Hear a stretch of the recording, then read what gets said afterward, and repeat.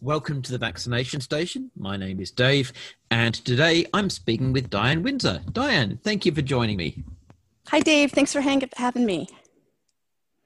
Let's start by getting to know you. Tell me 3 things about yourself that you think the audience would find interesting. You know, I've tried to prepare for this because I've listened to some of your other podcast episodes, and of course I didn't, so now I have to wing it. But I do have a small publishing company called Motina Books, and my little tagline is we publish books by mothers and for mothers, and that's something that I love to do. I love the whole process of editing and formatting and everything and getting the message out into the world. Another thing I love to do, I am a sourdough bread baker. And I am not a COVID sourdough baker. I started doing this about 3 years ago. So, and I was actually inspired by an Australian woman named Ellie. I'm not sure of her last name, but her page is Ellie's Everyday. And yeah, I think we're just going to have to stick with 2. Those are probably the 2 interesting things about me. Well, that's great. I'm a big sourdough fan. I really love sourdough bread. Cool. And when it's well done, it's absolutely gorgeous. Yeah, it's very satisfying, you know, to build your starter from scratch and then just, you know, 3 little ingredients, flour, salt, and water, and that's it. And you get this beautiful loaf of bread that is so delicious with nothing extra added. So it's a lot of fun. So let's talk about your personal story, because there's really 2 aspects to this interview. There's your personal story, and then there's the book you've written, which was largely inspired by your experience. Which one would you like to start with? Well, let's start with our cancer story, because that is a big part of what inspired the book, and we can talk about that if that's cool. Sure, let's go right ahead. Okay, so in 2018, my 20-year-old son was diagnosed with leukemia. And I live in Texas. He was living in Minnesota at the time because he's an independent guy and he didn't want to live at home with mom and dad anymore. So he went up to Minnesota and he was doing well. He was kind of going to school part-time, but he was more working, living his life, enjoying himself. And in June of 2018, we had been talking on the phone and he told me that he wasn't feeling very well. And of course, I'm thinking, okay, he's partying a little too much. He just needs to pull himself together and get off the couch and go to work.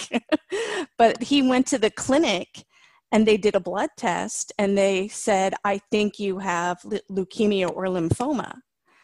And he called me right away, and I have to tell you, I was not happy. I was pissed off at the doctor because I thought, how can he tell my son this information just based on a blood test? You know, he must certainly need more testing done before it's determined that he's got some kind of cancer. That's ridiculous. But now that we know, you know, the normal number of white blood cells per microliter is around 10 or 12,000. And his number was 300,000. And so that was like through the roof and could only indicate some form of blood cancer. So it took a long time to go through treatment. The frontline treatment for leukemia, and this was a pediatric cancer, even though my son was 20 years old and technically an adult, he was treated at a children's hospital with a pediatric protocol. And my understanding is that they did that because a younger person, a younger body could handle a pediatric protocol, like more chemo, better than an older person, like somebody in their 50s or 60s could. So we had to spend some time up in Minnesota because he wasn't stable enough to be moved back to Texas. I wanted to move him right away, and they said no. But eventually we got him back home. A lot of chemo, a lot of steroids. It seemed to be working. They did periodic bone marrow biopsies, and we got down to like 0.5% of leukemia cells in his bone marrow, which sounds like that's not bad at all. But in order to be considered in remission, there can be no evidence of disease in the bone marrow at all. So basically, it turned out that the chemotherapy was not going to work for him. So it was time to move on to plan B. Now, when a person goes through chemotherapy, and I'm sure a lot of people understand this, it wipes out everything. It destroys your bone marrow, which produces your blood cells, red cells, white cells, platelets. And so he needed to have a lot of transfusions throughout this process because his body wasn't producing the blood products that he needed. So they needed to be transfused into his system. And along with his bone marrow, all of his antibodies to any disease that he's ever had or been vaccinated against is also wiped out. He's really compromised and at risk for any kind of, illness, basically. So you have to be really careful. I mean, even if somebody has a cold, you don't want a person with this kind of immune system exposed to a cold. So chemo didn't work. This was in the fall of 2018 that we found that out. So plan B was actually very cool. It's a new type of immunotherapy that was only recently approved by the FDA in the US, and is called CAR T-cell therapy, chimeric antigen receptor T-cell therapy. So in your bloodstream, one of your, it must be the white cells, is a T-cell because it's one of the infection fighters. And what they did is they put a catheter into his neck to collect only the T cells. So his blood went out of his body into a centrifuge machine, and they spun it around really fast, and they separated only what they wanted to remove and then put the rest back in them. And that was a long process. It took like 5 or 6 hours. And then they sent the T cells to a pharmaceutical company who modified them. And the way they modified them was so that they would only target the leukemia cells once they were put back into his body.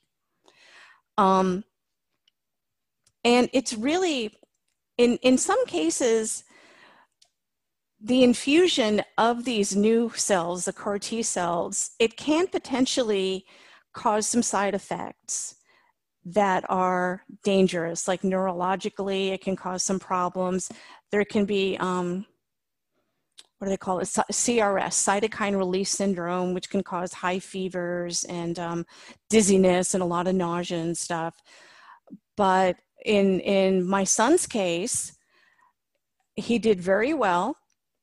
He stopped taking chemo, of course, because the chemo would destroy the new cells, and you want the new T cells to multiply and attack the leukemia cells. And I remember he told me 3 weeks after infusion, he said, I am starting to feel like myself again. Since the first time since he started treatment for his leukemia. And so that was really cool. And 30 days after infusion, there was no sign of leukemia cells in his bone marrow. So I think CAR T and immunotherapy like this is probably going to be the new frontline treatment of cancer at some point. Right now, I think when he had it, it was only approved for non-solid tumors or blood cancers, but I think that it's in trials for solid tumor treatment. That is a really extraordinary therapy. I had not heard of that before. So, thank you very much for explaining it in such detail. The idea that they are capable of removing T cells, simply extracting them from the blood, and then modifying them and then putting them back in, that is just utterly mind-blowing. But what an extraordinary development. That is really something. It is pretty amazing to me as well. I was just, when I heard about this, I was like, what is that? And there really isn't too much information available yet, or there wasn't at that time. This was well over a year ago. But this immunotherapy stuff is really cool, and it doesn't damage the body the way chemotherapy and radiation do.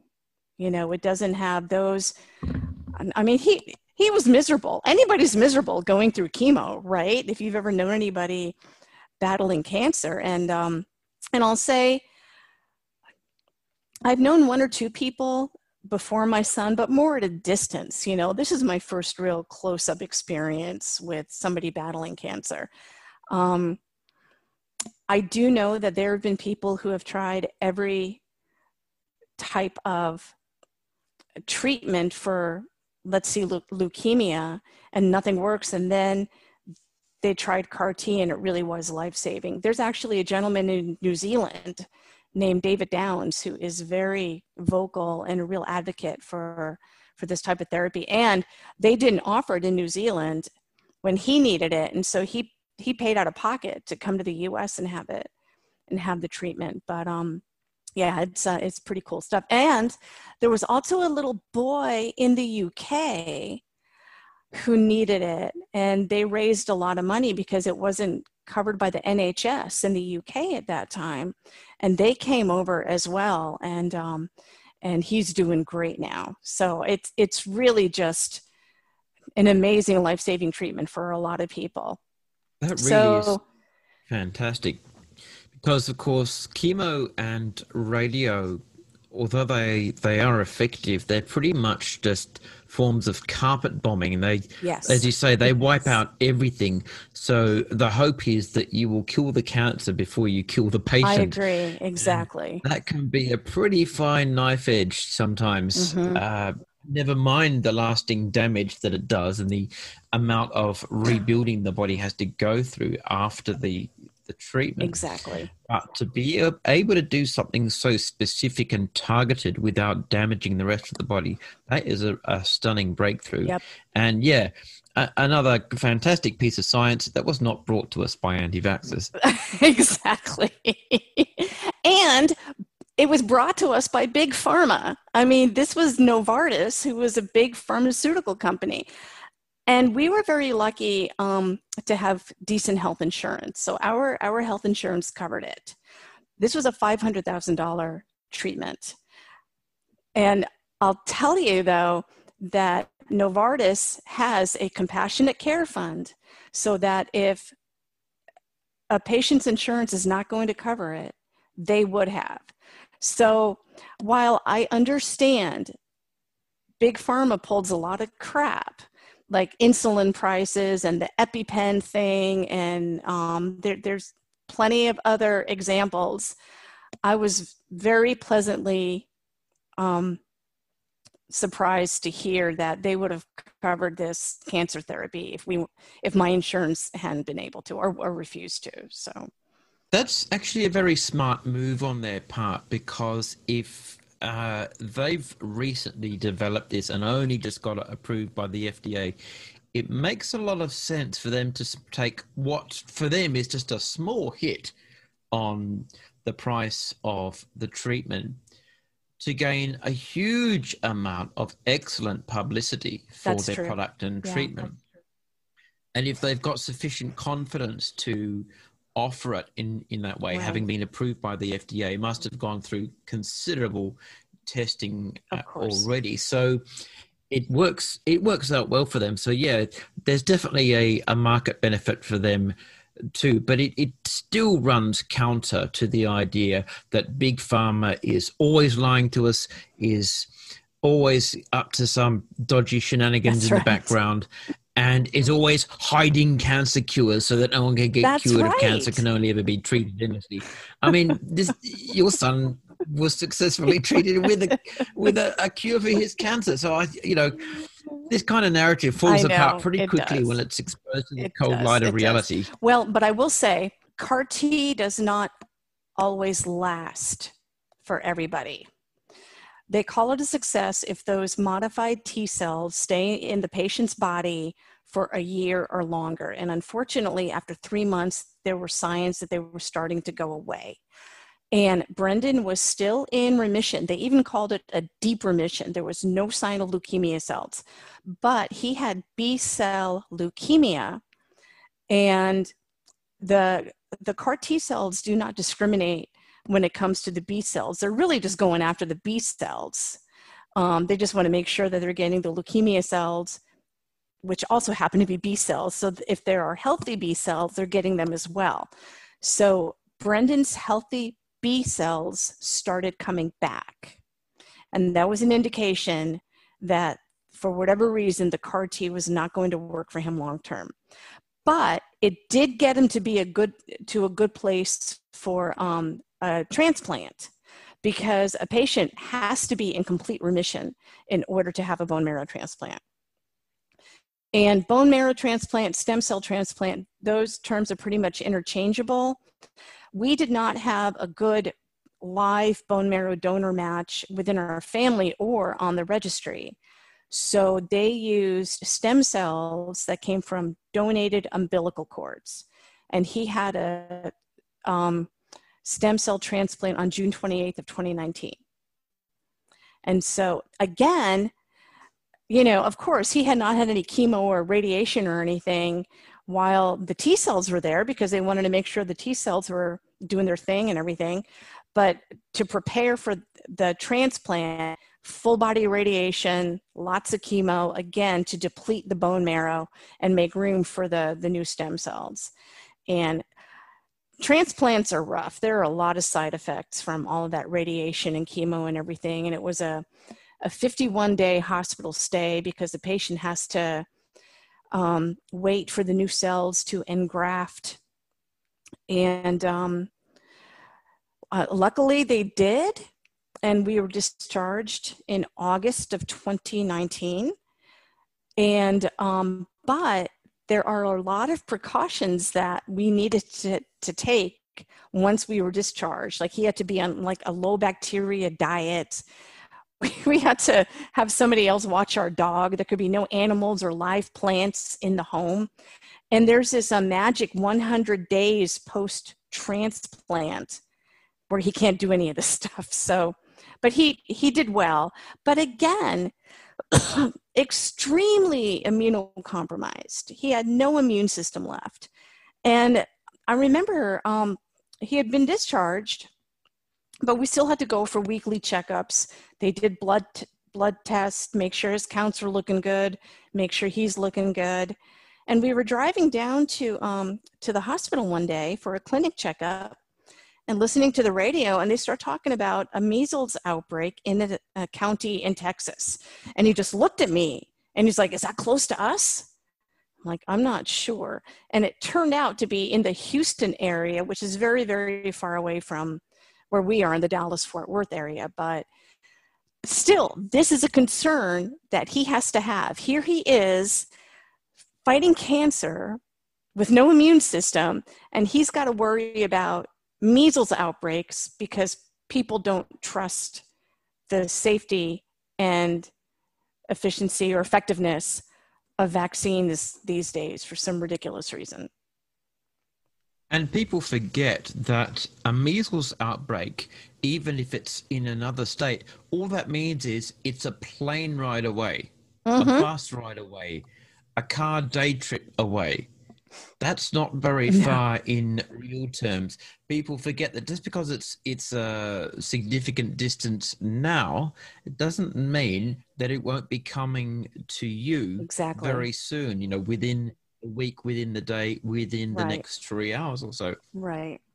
And it's that kind of complacency that allows these diseases to spread beyond their initial breakout areas and then create new clusters elsewhere where people haven't even expected to see any and never thought that it would come to them. And we've seen that with COVID-19 cropping up with the extra waves, the first wave, second wave coming through certain communities that had previously got a handle on it. Exactly. So, we had to be very, very careful. And he's doing well now. He is almost a year and a half post-transplant. He is back up in Minneapolis, which is good because he didn't like living in my house, which was fine. He's pretty much a grown man. But, there were nurses at the hospital who said that a diagnosis like this is more difficult for a young adult or maybe a teen who's just in high school, enjoying their high school or college years or something, because they're living their life. Little kids, they're used to being home with mom and dad, and that's where they expect to be. But the last thing my son wanted was to have to come home and have us take care of him. So on the issue of the T cells, does this mean his body has to learn how to create those new T cells itself, or what happens? Because of the transplant, the stem cell transplant, the CAR T stuff was basically wiped out because it wasn't working. But he is still not vaccinated against anything. I remember I asked him like a month ago, I said, because he's still going to clinic once a month for routine blood work. He's got a little bit of graft versus host disease because, just like with a solid organ transplant, patients can go through that with a bone marrow transplant. And it's not bad. It's just kind of skin irritation and stuff like that. And he's still taking immunosuppressant pills. So as long as he's taking those pills, that medication, it's to combat against the graft versus host disease, but it also means that it's still suppressing his immune system. And so he can be vaccinated while he's taking those. I had him ask the doctor, ask when you can be vaccinated again, because there was a big measles outbreak in the Minneapolis area not too long ago. And I think, is it religious reasons that people aren't vaccinating up there or something? Or I believe there was a bunch of anti-vaxxers who came through and put a big scare into some of the local minority communities. There's a big Somali population up there. The immigrants, population, yeah. So the anti-vaxxers went through there and convinced a lot of them that the measles vaccine, the MMR, was dangerous and either potentially life-threatening or could damage the child's fertility and this kind of thing. So that meant that local community leaders suddenly found people avoiding vaccines, and they had to work very hard to try and rebuild that confidence. Yeah. But in the meantime, yes, an outbreak did occur, and it ended up being quite a persistent cluster. Right. Which is scary to me as a mother. It's because I know that he could be protected against this if he had not had cancer and not had his immune system wiped out and still not taken these pills to suppress his immune system. I would be, he would be vaccinated because he's as pro-vax as I am. He doesn't question it. But unfortunately, he's one of the people that herd immunity should be protecting right now. Yeah, it's ironic because anti-vaxxers who always love to inflate what they perceive as the dangers of vaccines. They say, well, I won't set my child alight to keep yours warm. The implication being, of course, that vaccines are as dangerous as setting your child on fire, which is pure nonsense. But even if the principle of that argument had any merit, it still wouldn't work because, in fact, the opposite is true.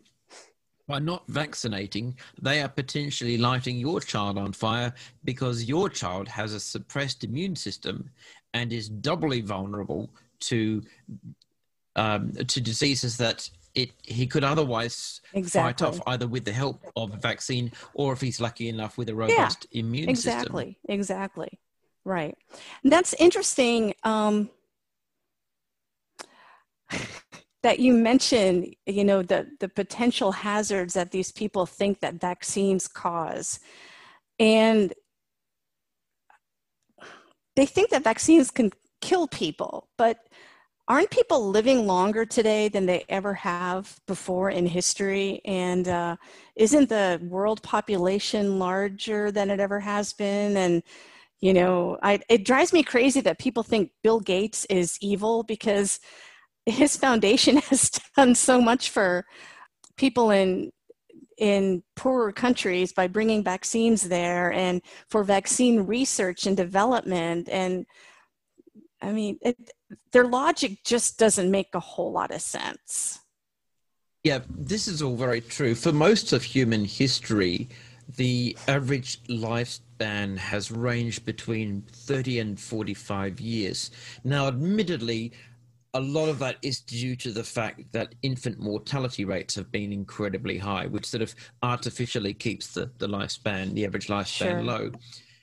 But again, infant mortality is something that can be addressed with vaccines and other advances in medicine and science. And the only time in history that we've actually started to materially increase the average human lifespan is when we started to develop superior technology, science, and medicine. That wasn't until about the 11th century AD that we began to see a much higher average lifespan. By the time we reach the 1500s, it's up to about 60, which is a significant advance. And now, of course, globally today, around in 2020, even accounting for widespread problems across developing nations like war and famine and pestilence and this kind of thing, the average human lifespan is still around 70, 72. And then, of course, in some highly developed countries like Japan, it is insanely high. Average lifespan in Japan is something like 82 to 84, which is and that's average. Yeah, that's average. That's amazing. Crazy.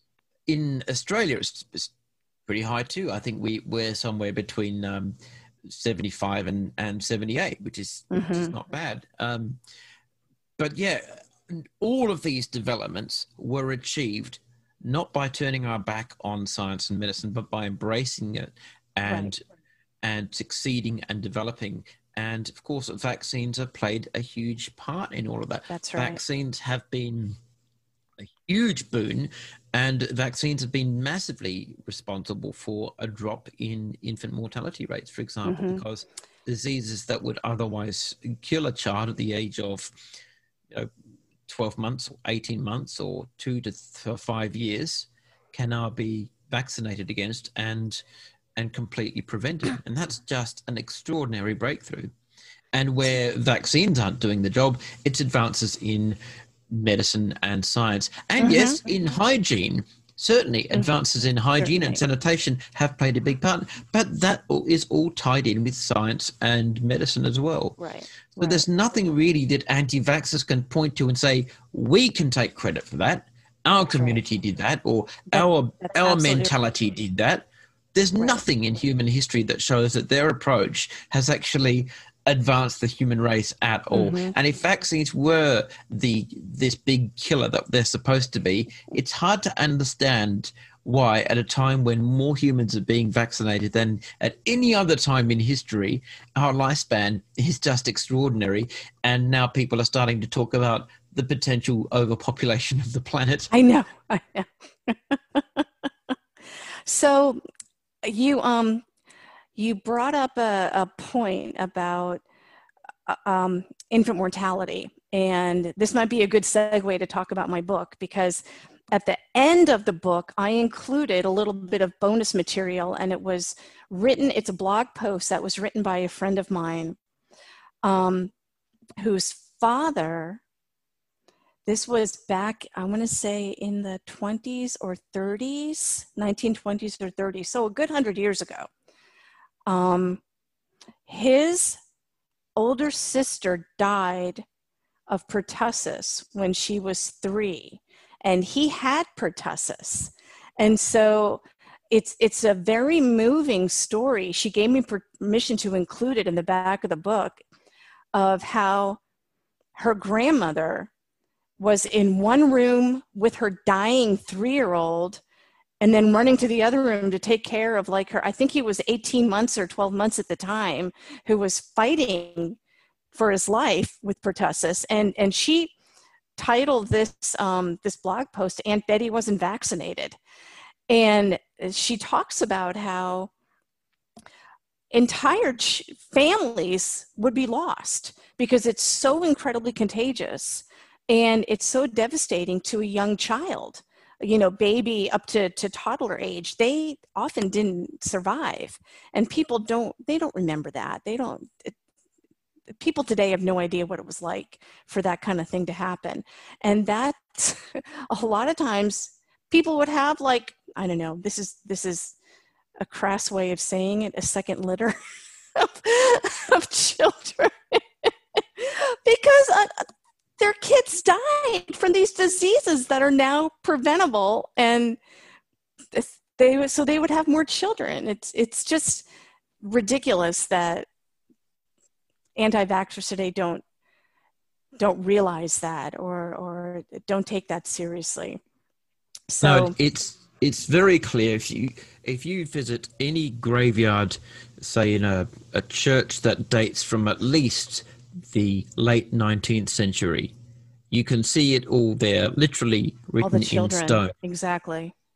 5 children, 6 children, even 10 children. Yeah. And then look at the date of birth and the date of death. And those lifespans are sickeningly brief. Yeah. So, why did people have big families? Because once you accounted for all the infant mortality, the family didn't end up being that big after all. They were trying to make sure they had a kid that actually lived beyond its 5th birthday. Yeah. And people forget all of this because they haven't seen it for themselves, they haven't witnessed for themselves, and they haven't spoken to people who lived through that. Now, my grandmother, who's dead now, but she lived through the Great Depression, and she saw the impacts of all these diseases, not just impacting on families that weren't particularly well-to-do or families that were struggling to make ends meet, but she saw how they ripped through families of all standings in society. Right. Because it didn't matter how wealthy they were. The technology wasn't there. The science wasn't there yet. Yeah. Yeah. There were no vaccines, and everyone, even people who had access to good sanitation and good hygiene, it didn't make any difference to diseases that don't care about those things. Measles doesn't care if you live a healthy life with top-class sanitation and world-class hygiene. Doesn't care. Right. It'll rip through your family anyway, and it'll do its damage. So, no, she witnessed all of this kind of stuff. And I have a personal friend in Western Australia. He's Italian, and he caught polio as a child. Who was one of those unfortunate people who lived who was a child just before the polio vaccine was developed.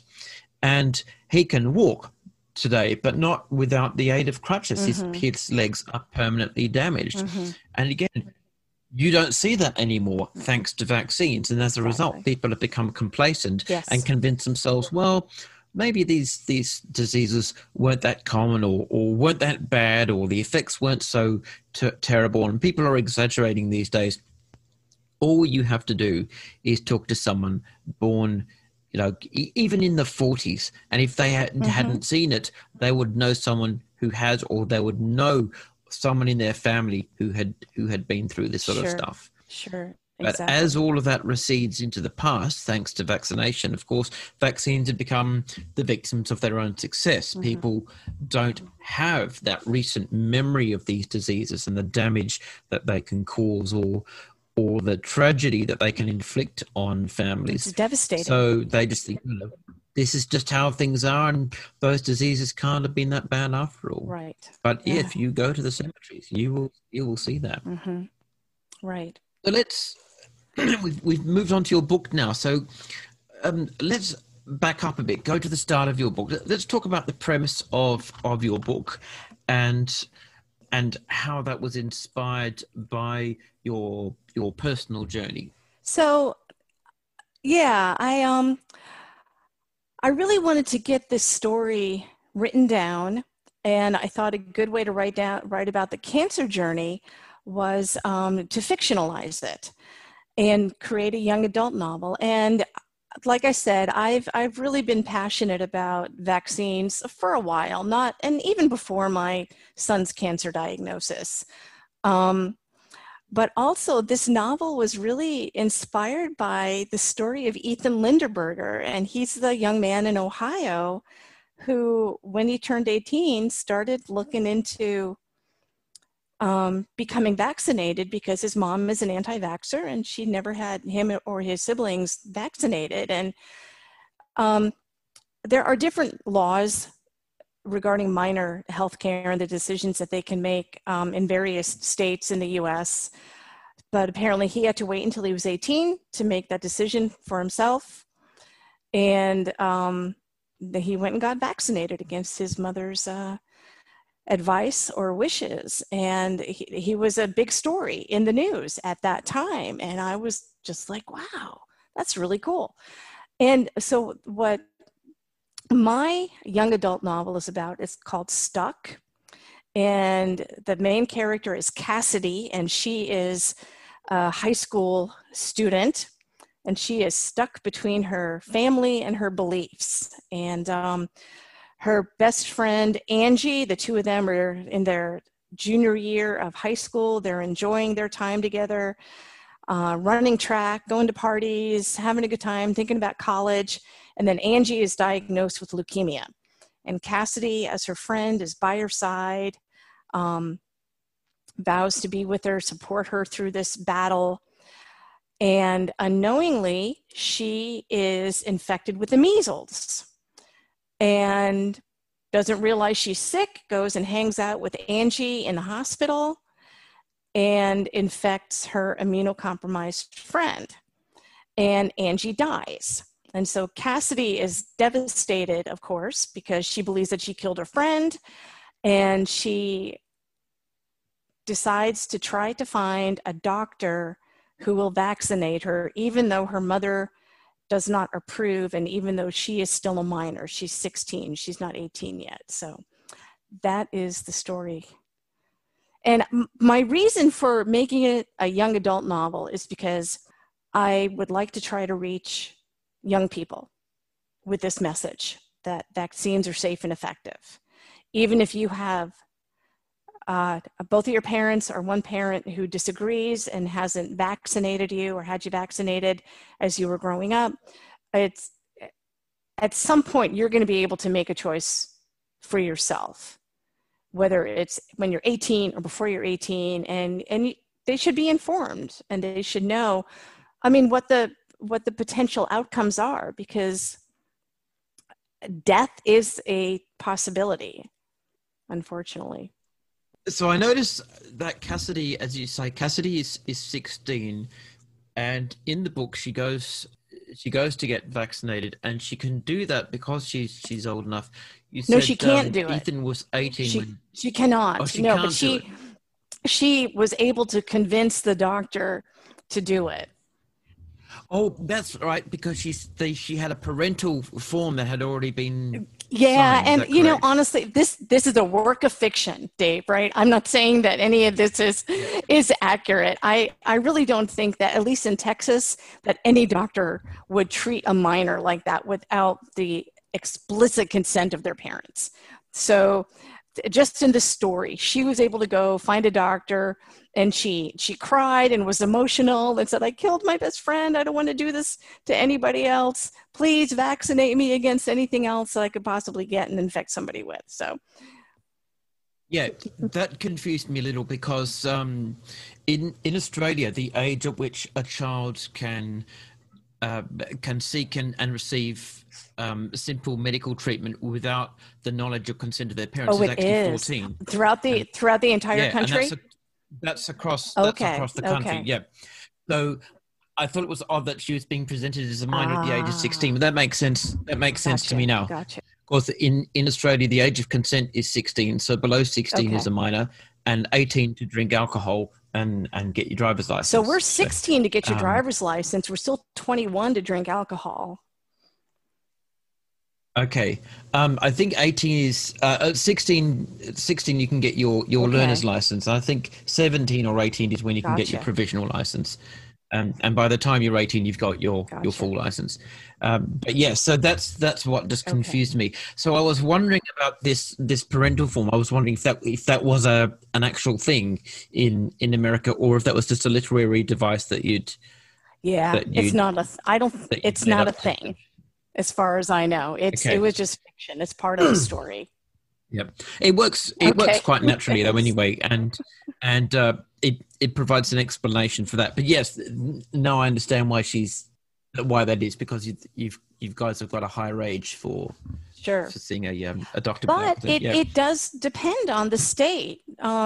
In the US, I looked into this a little bit and I was surprised to find that, like, I think in Alaska, an 11-year-old can make all medical decisions for themselves. So it just depends on where they are. But in Texas, it is still the age of 18 when you're considered an adult. So when Cassidy realizes that she has been responsible for her friend's infection, how does that affect her relationship with her friend's family, and how does it affect her relationship with her anti-vax Mm-hmm. mother? That I already I know because I've read the book, but let's give the audience a hint. I'm glad you read the book. um, she is very worried and very concerned that her friend's parents are going to be furious with her and hate her and blame her, because she feels like she's to blame. She feels completely responsible. So why wouldn't her parents? And you know, that she's very saddened by this because she spends so much time at their home growing up and everything. But of course, the parents are rational people and they do not blame her for the death of their daughter. They say, no, you didn't kill her. The cancer did. You know, she had this weakened immune system. It wasn't your fault. And then Cassidy does blame her mother. And she is actually surprised that her mother does not accept responsibility for not having her vaccinated and putting her in this position. And honestly, this might be a bit of a spoiler, but I didn't want to leave it like that. I wanted them to end up having a good relationship. So they were able to work it out. Because I didn't want it to break up the mother-child relationship. And that might be because I'm a mom. I would hate that. Well, I'm a dad, and I would have either left it as a cliffhanger, Would you? or a devastating breach, yeah, for the extra drama. There you go. Well, I tell some people that, in the story, Angie dies, and they're like shocked. They're like, oh, "You killed her?" I'm like, "Well, it's real. Yeah, it can happen." When Cassidy goes to see the doctor, she goes to a local emergency center. I can't remember what they call ER or something. It's an urgent care center. We have a lot of these here now. This is something that's fairly new within the last 20 years. They kind of call it a doc in the box. Have you ever heard that term? No, I haven't. Okay. It's just like our a healthcare standalone. system is very different to yours. So Yeah, it's completely different. So instead of needing to make an appointment with your primary care physician, your family doctor, or it used to be just doing that, or going to the emergency room at the hospital. This is kind of an in-between option where it's certainly not as expensive as going to the ER at the hospital, but still, you know, it's still a doctor. You still get decent care, and it's easier to get into. But you don't have the personal connection either, you know? Like, I know my doctor knows me. I know my doctor. I go see them at least once a year, maybe twice. But if you need to go and get antibiotics or something, you can just go, and they're everywhere. So it's a convenient way to get primary care.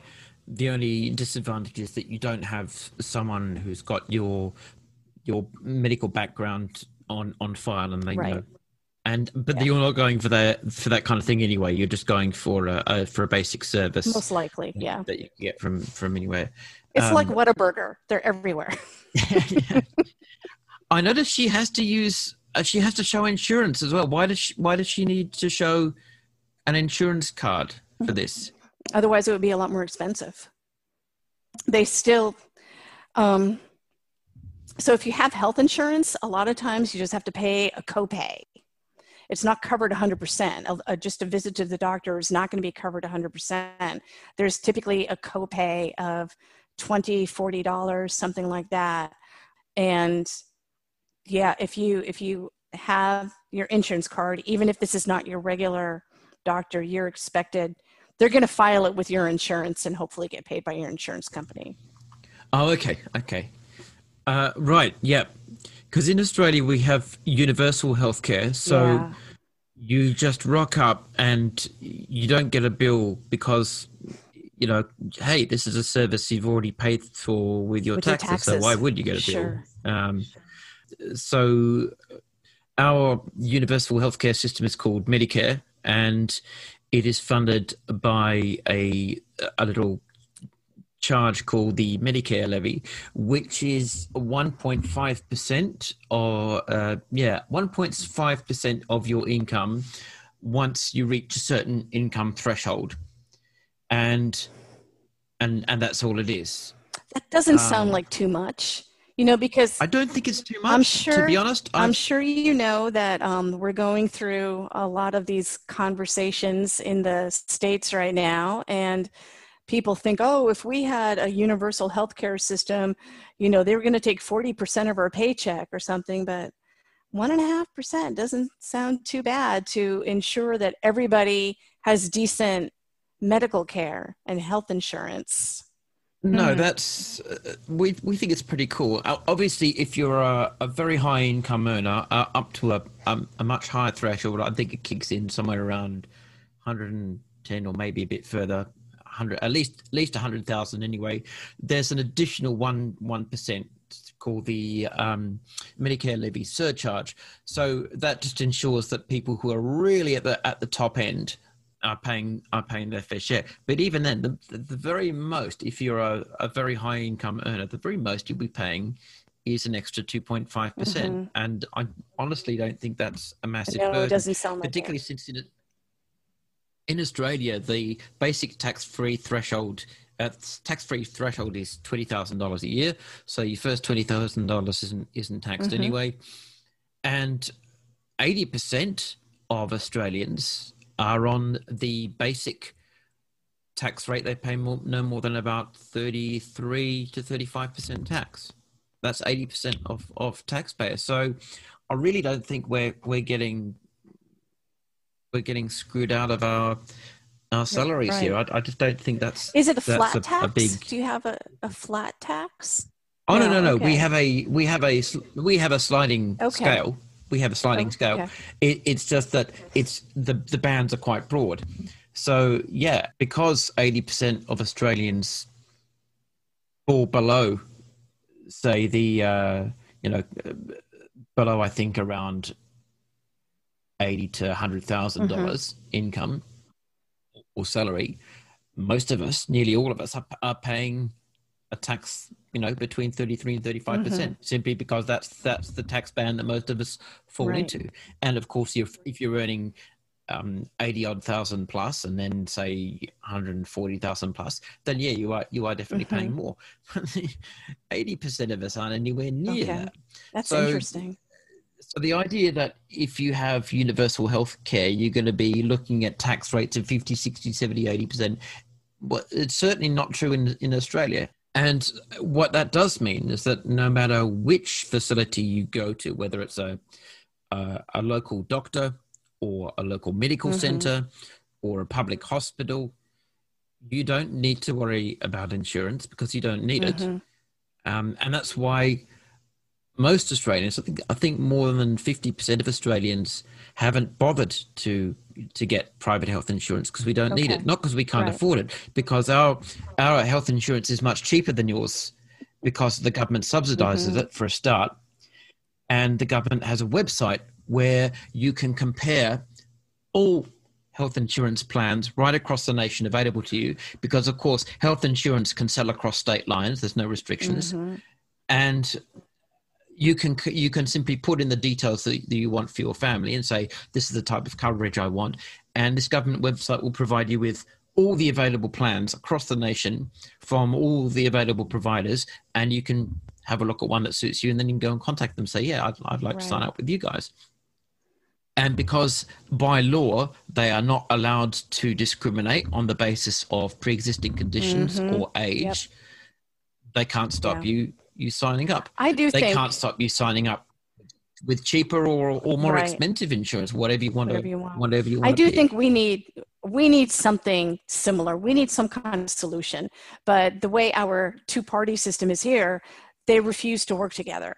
So, you know, if another party, is in control, they're just going to try to shut down anything that the previous party did and vice versa. So I'm really not sure how we're going to accomplish anything.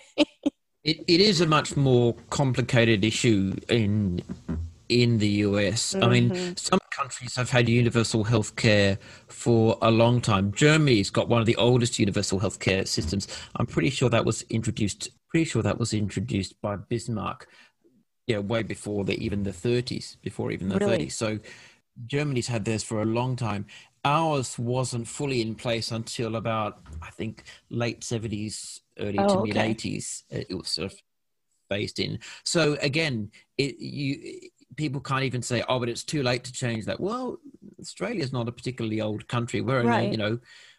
we're even younger than you guys, and we took a long time Mm-hmm. to actually implement a full scale universal healthcare system, and we've had ours for less than Mm-hmm. 50 years, and we still managed to Right. get it in. But it all depends on it's about priorities and whether or not the government has the political will Exactly. to deal with it. Yeah. So I Yeah. know pharmaceuticals in your country are very expensive.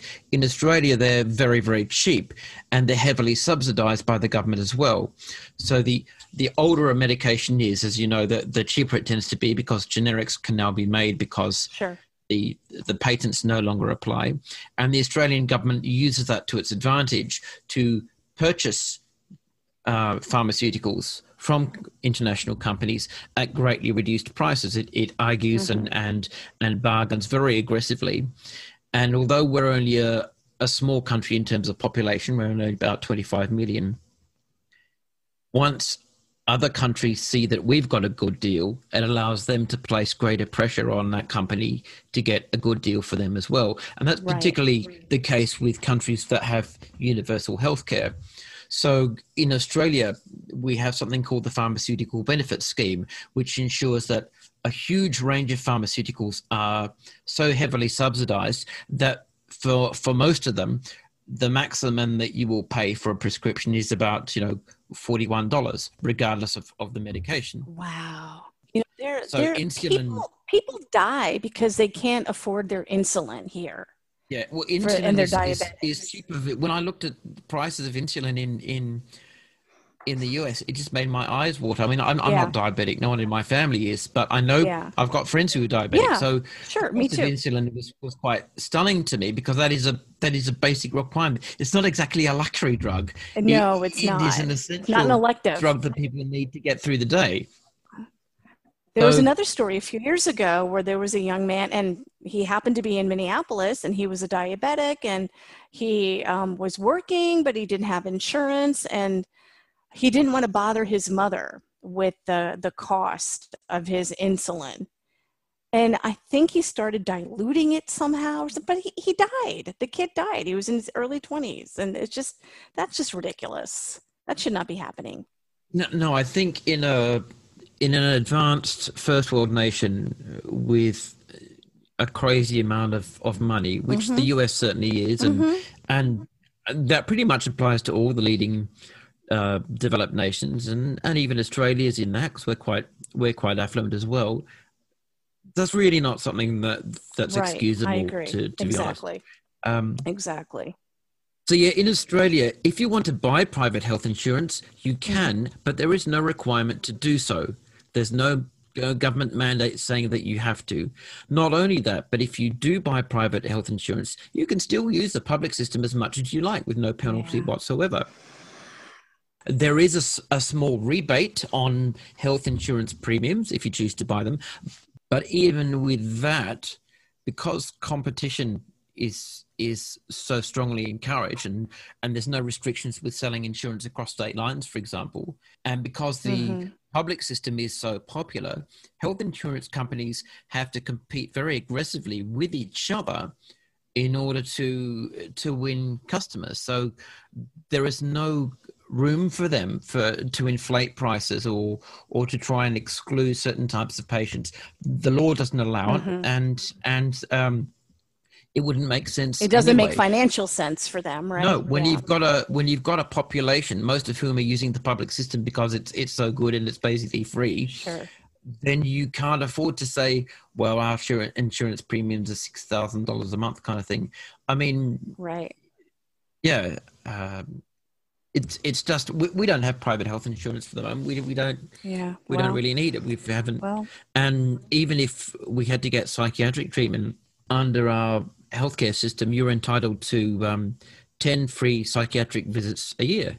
So, and for a lot of people, that works out pretty well. You could basically see a psychiatrist or a psychologist almost once a month for a year, free of charge, which is pretty good. So, the provisions are there if you need them. No, but mental health is just as important as physical health, in my opinion.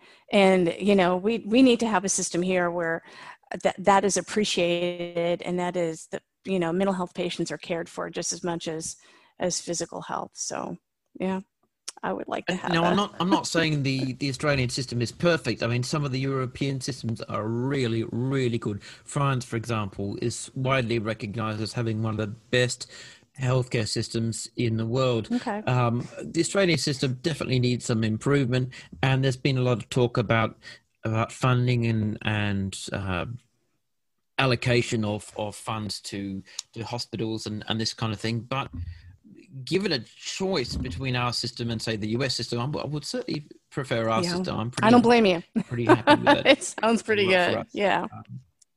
So this has been a big sidetrack, but it's been good to talk about. Good to talk I think because I don't know what your system is like, and I don't know what you hear about. Of the American system, but it helps because this all ties into the issues that you're dealing with here. The cost of treatment for something like leukemia or the and I know families who have been broken financially because of their child's cancer treatment. I know that, and I mean, we were very lucky that the health insurance that we had, we were able to pay for anything out of pocket fairly easily, and it didn't break us financially. It's very sad for some of these. So when Brendan had his stem cell transplant last year, there were other families in the transplant ward, of course, and I got to know some of the other parents there. I'm very lucky also. I've got a full-time job as a technical writer, and I was able to do my work there in the hospital. My employer was really great about letting me take the time off that I needed, and also being very flexible where I was able to work either at home or in the hospital. So I'm very grateful for that as well. But there were moms there who they had to be somewhere in order to work. And one of them came from out of state. Another one came from East Texas, which was very far away. It's not a drive that you can make easily. She was living in the hospital, so they were not able to work. I mean, that's when things get really tough. That is it. it's a pretty brutal situation when the support simply isn't available from the insurance company because you either can't afford it Mm-hmm. or they found sufficient exceptions to exclude you from the service you thought you were going to be able to get from them.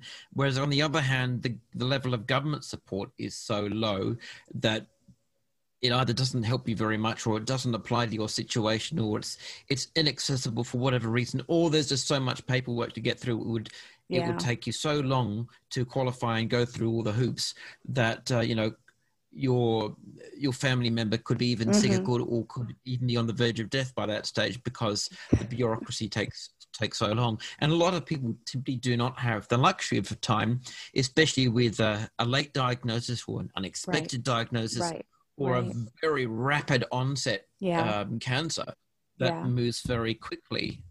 In Australia, we've got a bit of a dark joke that our healthcare system is called Medicare, and in America, it's called GoFundMe. It's And true.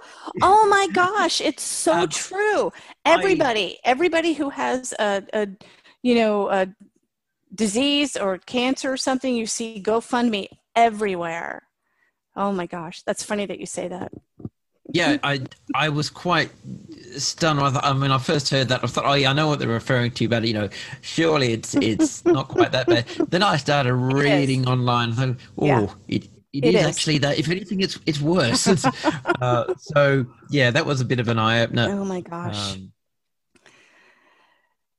so yeah, I've it's been really interesting to discuss and discuss these issues and see how it plays into your story.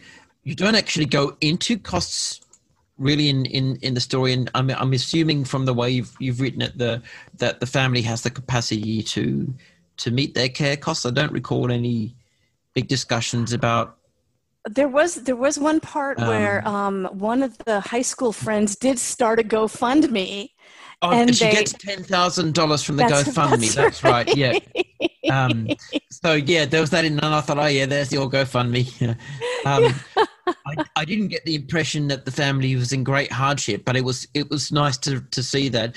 But yeah, it is a reminder that this kind of condition and this kind of treatment is still prohibitively expensive for a lot of Right, people, and even right. a family that's quite comfortably well off is going to need a bit of an extra bump in finances and a Sure.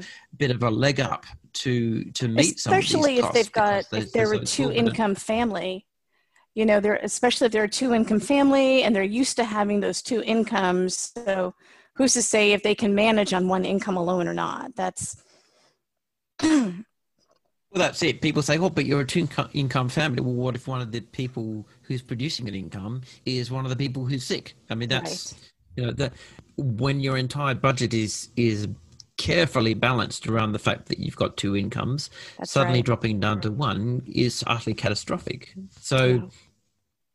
so yeah. Although I do remember the GoFundMe. It was yeah, that was in passing. I don't think you mentioned specifically the cost of treatment though as a I did big not. No. issue for the family. Right. But it was nice to have that little reminder in there to say, look, this is a very real issue that people face, and they just have to rely on the strength of the community and the willingness of local people Yeah. to Yeah. help them out. Yeah. Exactly. And a lot Exactly. of people sadly simply do not have that luxury, which is why I think in the US, I think church communities have been very good from what I've seen. A lot of church communities have been very good at Yes. meeting this need, which is great because certainly Yes. that's the kind of thing churches should be doing anyway. Should be doing. But it's, Exactly. yeah, Yeah. but it is pretty, at the same time, it's quite an indictment of the system that this has to be done. Yes, I So, agree. I agree. So wrapping up then, what would you like people to take away from your book? What would you like them Well, to be left with? What's the message, the main message you want to get across? so I guess my message, excuse me, or my call to action is really for younger people. So for teenagers and young adults who are interested in reading this story, I compare this novel to like a John Green novel, The Fault in Our Stars, Turtles All the Way Down. There's also another teen health book called 5 Feet Apart. Fans of those types of books are going to enjoy Stuck, I believe. But there's also the message that I want young people to come away with, that even if you're hearing from people in your family or in your circle that vaccines are dangerous, take some time to talk to your own doctor. Go look at scientific publications. Go look at, real evidence. Because vaccines are truly life-saving, and it can be very, very harmful for a lot of people if too many people don't vaccinate their children, and there are these outbreaks again of, like we were saying, that hasn't been seen in so many years, polio and pertussis, and the measles, unfortunately, which are coming back. And it's just not necessary. It really isn't necessary. That's certainly a really great message, and definitely one that we need more than ever in these recent times, with the huge amount of uncertainty about the pandemic and the paranoia that's starting to build up about vaccines and about big pharma and medicine and the medical industry in general. And it's a very sad thing to see at a time when we need science and medicine more than ever. And I used an analogy in the book about how people love their cell phones, right? And people are all about the advancement of technology, and they want to get the latest and greatest cell phone, and they can't wait to get these new devices in their hands. Medical advancement is the same thing. It is simply the advancement of medical technology as opposed to electronic technology. And I don't understand why people have such a hard time with that. It's the same thing. Yeah, I think that's a good point. There's still a lot of old myths that began with the advent of vaccination and the anti-vax community that sprang up immediately against it. Sure. There's a lot of those old myths haven't actually died. They've simply morphed into different shapes. I mean, Edward Jenner gave us vaccination, and an anti-vax community sprang up immediately to oppose his smallpox vaccine. And some of the, arguments and claims being made mirror those that are still being made today, even though they are no more reliable or coherent or credible than they were back in the 18th century. Okay. Well, I enjoyed your interview with Dr. Anna the other day. I've been a fan of hers for a while. And she said that, and I think this is absolutely true, there's always been the village nutter or the village idiot, right? But with social media, it's so easy for them to find like-minded people, and they find their tribe. And then you talked about the Facebook algorithms that only spit out the stuff that you want to see, right? So you're being conditioned to think that, oh, I'm right because all these other people think the way I do. So it's just, social media has really created quite a storm of the anti-vaxxers, I think. Yeah, because social media is programmed to show you what you want to see. Yeah. It's not programmed to show you the truth. So it doesn't take long to be sucked into a little echo chamber. And then after a while, all you're ever seeing is more material from that echo chamber or from similar echo chambers, which simply repeat the same mantras. Right. Yeah, I did thoroughly enjoy my interview with Dr. Anna. She is a towering intellect. Yes. And an extremely experienced scientist. And I, like you, I've been following her for some time. In fact, I've been following her for a few years now. Me too. Yeah. Yeah. she's one of my big top shelf science crushes for sure. She's really impressive. I agree. And very, very easy to talk to. Great sense of humor and a terrific personality. So if people want to buy your book, and honestly, why wouldn't they? Where can they find it? Well, it's on Amazon right now. I am a big fan of supporting local bookstores, so I'm working on making it available to the smaller local independent bookstores as well. But right now, it's available on Amazon. So hopefully in the near future, it'll be more widely available. So that is Stuck by Diane Windsor, and it's available on Amazon. That's really terrific. Well, thank you so much for giving me your time this morning. I've thoroughly enjoyed it, and yeah, maybe we'll speak again sometime. Maybe you'll have another book out. But I would love it. I'd love to talk to you again, Dave. This is great. Yeah, that would be really terrific. Thank you very much. Thank you.